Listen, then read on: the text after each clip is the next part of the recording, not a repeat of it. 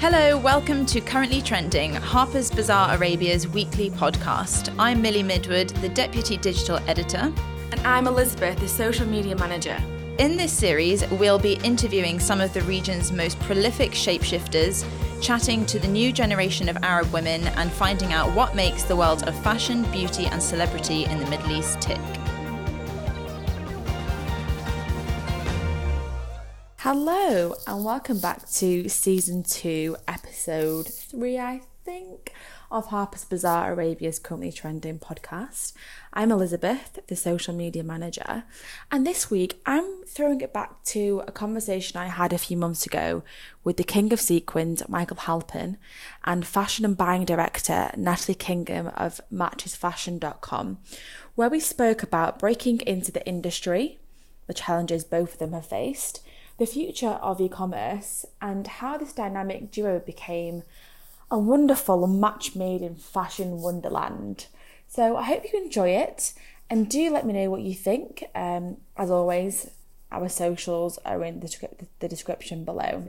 So for our listeners who may not know about you, Michael, can you give an introduction to yourself? I'm 30 years old. I did my undergraduate course study in Parsons in New York City, where I'm from. And I went to work for a couple of years, and then I went back to do my master's at Central St. Martin's in London, which is what brought me to the UK, where I am now based. After the master's, I started to work at Versace doing the couture collections while simultaneously starting Halpern, and that was 2 years ago. Here we are. You're so young. You've achieved, it's incredible how much you've achieved. Yeah. It's remarkable. Thank you. That's very nice. I think you're a very old, wise soul as well. I like that though. Yeah. I think that when you I've been working since I was really young. I didn't, have summers, and I always was interning or working somewhere, and I think maybe that's where a lot of how we've become close, and our friends too. Everyone has worked their whole life. No one's just been floating. You have to work, and it's important, that ethic. I am Natalie Kingham. My age is getting on, actually. I still feel like I'm a teenager, but I'm actually in my 40s. And I have always worked in fashion, but I've done many different things in fashion. So I have worked as a stylist. I've worked on people's brands. I've had my own brand. I have wholesaled collections, and I've worked in retail. Originally, I wanted to figure out a way of how I could travel and work in fashion. So originally I tried to do fashion photography and to try and work at a magazine. So I've literally tried all different areas of fashion, but it's given me a really good 360-degree understanding of how it works, how the PR works, how editorial works, how production works, how designers work. But most, I really, really enjoy buying and retail. I love seeing women getting really excited about clothes and how it makes them feel, and playing a part in that. I find very satisfactory. Just perfect collaboration then between you both. Yeah. It is. Literally. Yeah. So Michael, can you describe Natalie in 3 words? Ooh. Honest, sensitive, and can I do 4? Go on. Honest, sensitive, humor, and caring. Oh, lovely. Oh, That's so lovely. that's very nice. Yeah. Thank Natalie, you. Michael, in 3 or 4 words? Warm, generous, ambitious, and creative. That's lovely. So how long have you actually both known each other? 2 years? Natalie was my first buying appointment ever. Yes, I was. And I walked into a very, very cold studio. It was freezing cold, wasn't it? And you were really apologetic about how cold it was. But all I could see in the distance was this rack of amazing clothes. I was very excited to meet Michael.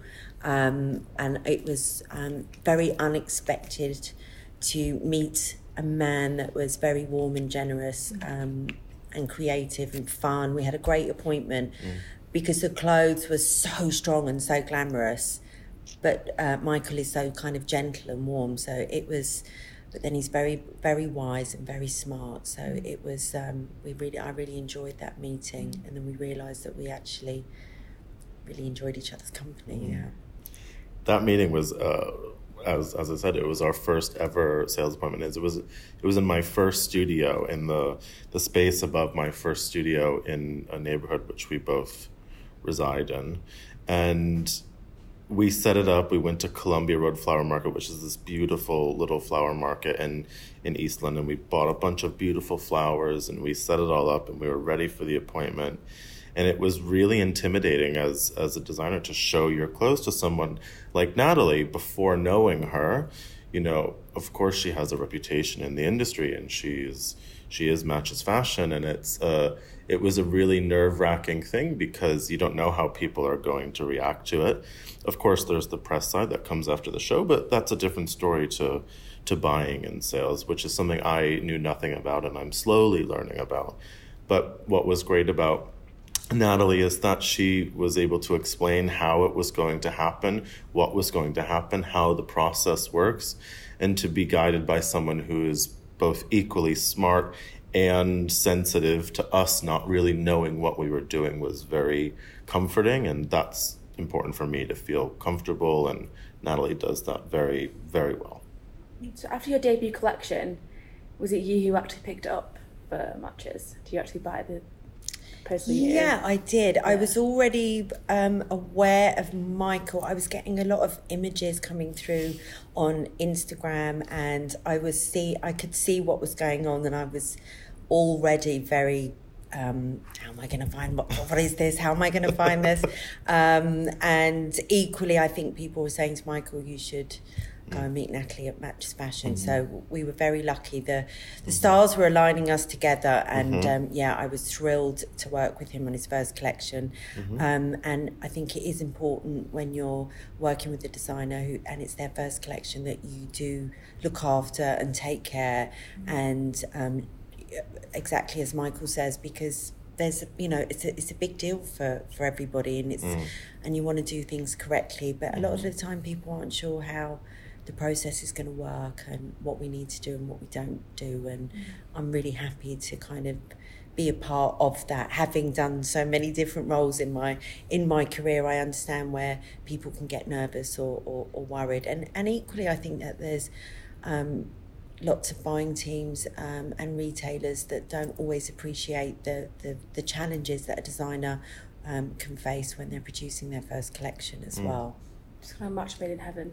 Yeah, we were lucky. Your collection harnessed a lot of media attention, and it also caught the attention of Versace. So how did you kind of split your time between your own work and consulting for the atelier there? Yeah. So right when I graduated from St. Martin's, actually before I graduated from St. Martin's, Sarah Mower introduced me to the team at Versace, and we went the next day and met with her and the team, and I started that week. So that was before graduation, but even at that time I didn't have time to go to graduation because we were working on Halpern's first collection and I was at Versace, so I was going back and forth every week. I would do like 2-3 days in Milan and then 2-3 days in London, and we were working out of my apartment in London. But it was really easy because they were, you're gaining so much working at an atelier like that, people who have been there for 40 years, through Johnny, through Donatella, and you see the craftsmanship and the history and the deeply rooted familial values that a company like that has. And it's something that inspires you as a designer, as a very, very, very young business person, how you want your company to work, how you want your designers to work.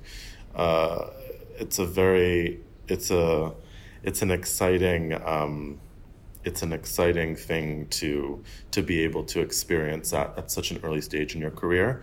And as the seasons went on, I was there for a few seasons, it just got too much, me going back and forth. And Donatella was, of course, super understanding about me needing to work on Halpern. And this is something that's really in her integrity to work with young designers, and she sees something and she harnesses them and she gives them a platform, and she's supportive outwardly, not just, it's not, you don't hire someone and you don't speak about it. She's with Chris Kane, with me, it's been an extraordinary experience, and it's informed how I want my company to be in the future. What an incredible starting block. Yeah, no, it's amazing. You know, I can't be thankful enough to her and to Sarah and to everyone who have set that up for me. It was a once in a lifetime experience. And at Versace, what did you kind of learn for your design? Did you kind of hone your design techniques? I think the most important takeaway I took from there was to trust your instinct and to trust your gut, which is something that I work a lot on. I think that's something that Natalie actually works a lot on. And it's something, in a fitting with her, when she sees something and it's not necessarily Versace and doesn't feel right, she knows immediately. And that's something that is the most incredible thing to see with someone like her, and even people we work with now. It's that the people who I look up to and who I admire so much have that real sense of self and what is their brand, what isn't their brand, and to trust yourself is the biggest takeaway I took from there. Authenticity is very important to you then? I think it's the most important thing in fashion now. I think whether you're a retail company or a designer or a stylist or even a hairstylist, makeup artist, is to be authentic. I think that's what the world is looking for. I think that's how you'll make things that your customers will connect with emotionally. If it feels like you, if it's a really powerful and singular point of view, I think that's how I work. And I can't speak for Natalie, but I think authenticity is so important. Even though obviously, people recognize Harper as kind of the feel-good party wear glamour, do you think when you design your clothes, when you design your collections, you kind of think with making a political statement in mind? Do you think of... Yeah, I think everything is a political statement, whether it's clothes or food or, journalism, anything. But it's not as overt as in a political statement for us. It's much more about escapism and fantasy and giving yourself a break from really harsh realities that are really present today. So it's not, we're not going to put a logo T-shirt on with a political statement, but it's a little bit more subversive than that. It's about going out and feeling something and experiencing something that will let off steam, that will make you feel free, that will give you a moment of happiness in a world that's a little scary right now. I think that's what fashion is, though, on a whole.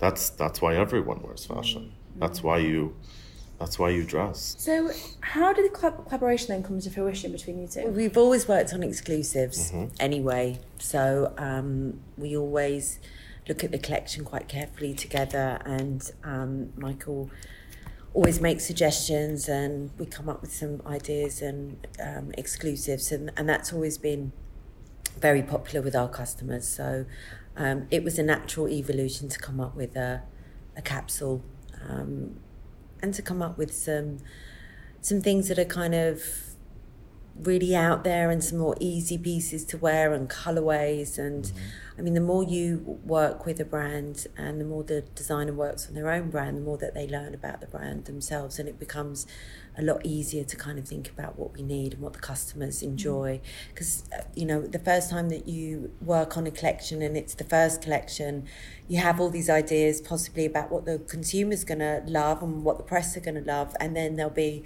oh my God, I never thought that was going to do so well. And that's been the bestseller. And you can build and grow a brand that way. And that's where I step in, really. The creative side is all left to Michael, but I can come armed with a little bit of data to help structure where the collection could go in the future. Not too much data.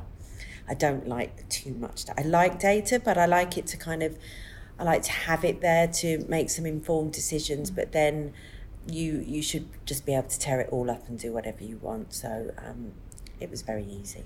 I think it's of course Natalie comes with data, and she but I don't think that's the most important thing that Natalie comes with. It's with heart, and it's with knowing people, and it's with knowing how women want to feel and how they want to dress. And I think that's something, it's not just business on the buying side. It is superbly an art, and it is creative, and it is building a world within a brand that works for whoever you're selling to. And there is a hugely creative part to that. It's not just a business and a buying. It's truly an art form. Same way as a designer, same way as a sculptor, same way as someone who does, layout or graphics, whatever. There is a very, very particular art that a lot of people are not good at. So I think when it comes to this collaboration, it was, as Natalie said, it's us discovering the brand and what is doing well, things that we never thought would do well, kind of the more extraordinary shapes and the really special pieces seem to do well. And it's something that we thought would just be for runway, but people really want to buy it. So that's definitely a learning curve for us. And it's something that Natalie and Matches has really guided us through with a very gentle hand. And it's something you need as a small brand. You can't be asked to do, a million different things that your brand can't afford. But that's so nice about being with someone like Natalie, where she understands the nuances and the particular things when it comes to a small fashion business, because she's been in so many different aspects of the industry. And I think having that knowledge and experience really enables her to be super sensitive to us and while pushing us, and you need that as a young brand. And Natalie, in terms of the Middle East, where do you see the future of e-com going in? Well, at the moment, it's certainly a growing market for us, which is really great to see. And normally, I think that trend will continue to grow. I think it's very important. We're a luxury brand and a luxury business, and the product selection that we do is very carefully curated. And I think as the customers shop with you and understand the beautiful packaging, and that when you open up your box that the garment looks even better than it does online, and that people trust that will gain more and more momentum. I do hear my CEO talking a lot about how the luxury e-commerce businesses are just going to kind of escalate going forward as well. So I think we're all on track, and we're working very hard to make sure that for the customer, because the customer is very much at core of what we do, that she's enjoying the whole process of online shopping and the benefits of it as well. But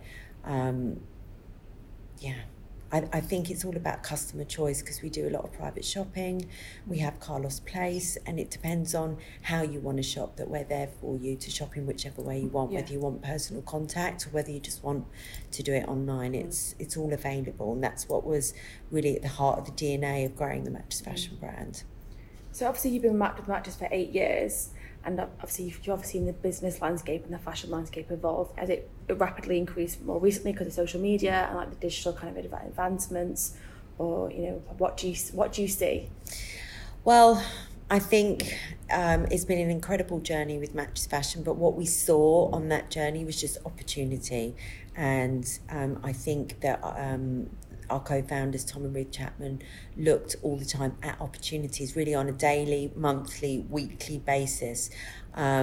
We had strategies in mind, but there was opportunities all the time. And I think it really taught me to be very flexible and to look for those opportunities. So you could be thinking that you're going to go in one direction, and then the next minute something happens and you shift in the other direction. So I think I learned to be very flexible and to go where the opportunities are and to work hard at that. And there are a lot of opportunities on the e-commerce landscape, and with the rise of Instagram and social media, we saw lots of areas of our business grow, because maybe women are photographing themselves more and showing more outfits, and we took that as an opportunity. And it's been a very interesting journey, and I am looking into the future for more opportunities. I think at the moment we're very excited to partner more and more with brands and to showcase and highlight exclusives and collaborations and brands that are more of a journey of journey of discovery, and with Carlos Place to make it a very experiential kind of shopping experience. If you want a physical experience, that it's something that is a very special experience, and that to drive consumers into bricks and mortar needs to really be a great experience, just like it is online. So I think it's interesting how we're kind of looking at our physical experience as well as our digital as well. Yeah. And I think that really is setting us apart at the moment. So your customer experience online and offline is totally immersive. How do you see this evolving? Do you think digital's going to kind of advance further, virtual reality? How do you see? Yeah, I mean, it's very interesting. One of the things that I'm really enjoying at the moment is podcasts, and watching that grow in our business as well. So creating our own content, and it means that when we're really passionate about a designer, we want that story to be told, or whether it's an artist or a chef, it's the whole kind of world and community of artistic, creative things that I think is really important. So creating that kind of community through podcasts, and a lot of the events at Carlos Place can be around music, art and food. I see all of these things kind of coming together a lot more. And I think that world is going to become more immersive. Virtual reality, I'm not sure. It could be interesting. Do you think? I'm not sure. I don't know if I want to see myself 360 degrees in a mirror. I would never want to see myself. I barely want to see myself in a mirror. Virtual reality is not something I really understand. I get that you can have a bot of yourself, on, you can dress yourself. That's my understanding of virtual reality. There's someone on my team who's very into it, and he has a very interesting view of it, and it's exciting, and he gets so excited about it. And that's when I start to understand it, and that's when I can feel that momentum. But for me as a designer, I work in a very old school way. I drape everything by hand. I don't sketch so much. I don't use a computer. I don't know how to use CAD or Photoshop or anything like that, which is something that we were taught very heavily at uni, and people used at uni. But I still, instead of collaging something on a computer, I still photocopy and cut things out by hand and use a glue stick or whatever. I don't use a lot of technology in my work. Of course, we use it when it comes to print design and when it comes to sequin layout, but we'll still draw it by hand, and we'll still placement on paper. It's I don't use so much technology in the studio and with us, but I understand it. Same with social media. It's not my focus right now, and I know I'm behind on that. But it's just not something that feels authentic to me. I don't really go around taking pictures, or I would never take a selfie and upload it. It's just like, why would anyone want to look at me? It's not about me. It's about the clothes. It's about the women. So I'm a little bit removed from that, but maybe things will change. I think that's really interesting, though, because I think there's always going to be a place for the physical, like you said, especially when you're creative, to drape on a mannequin and to cut and paste. I still like a bit of cutting and pasting. I did a buy the other day, and I had all the pictures photocopied laid out on the floor. And I was like, oh gosh, nobody else does it. And it does it like this. Yeah, but you come to the showroom in Paris, and you're on the floor, and I don't know a lot of buyers who will get on, or at least, fashion and buying directors that will get on the floor with you in Paris when they have a busy day and lay out the images and spend time with you. There's an art, as I said before, there's an art to that. There's a creativity to that.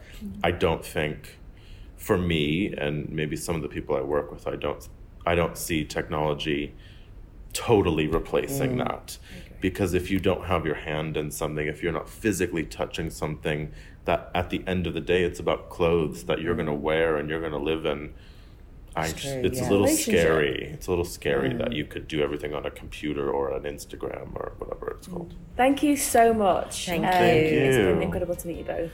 Likewise. Both of you equally so inspirational and remarkable. And Thank you. Thank you very much. Bye. Thank you. Thank you again for listening. If you want to hear more from Elizabeth and I, then make sure you subscribe to this podcast, as well as rate, review and share it.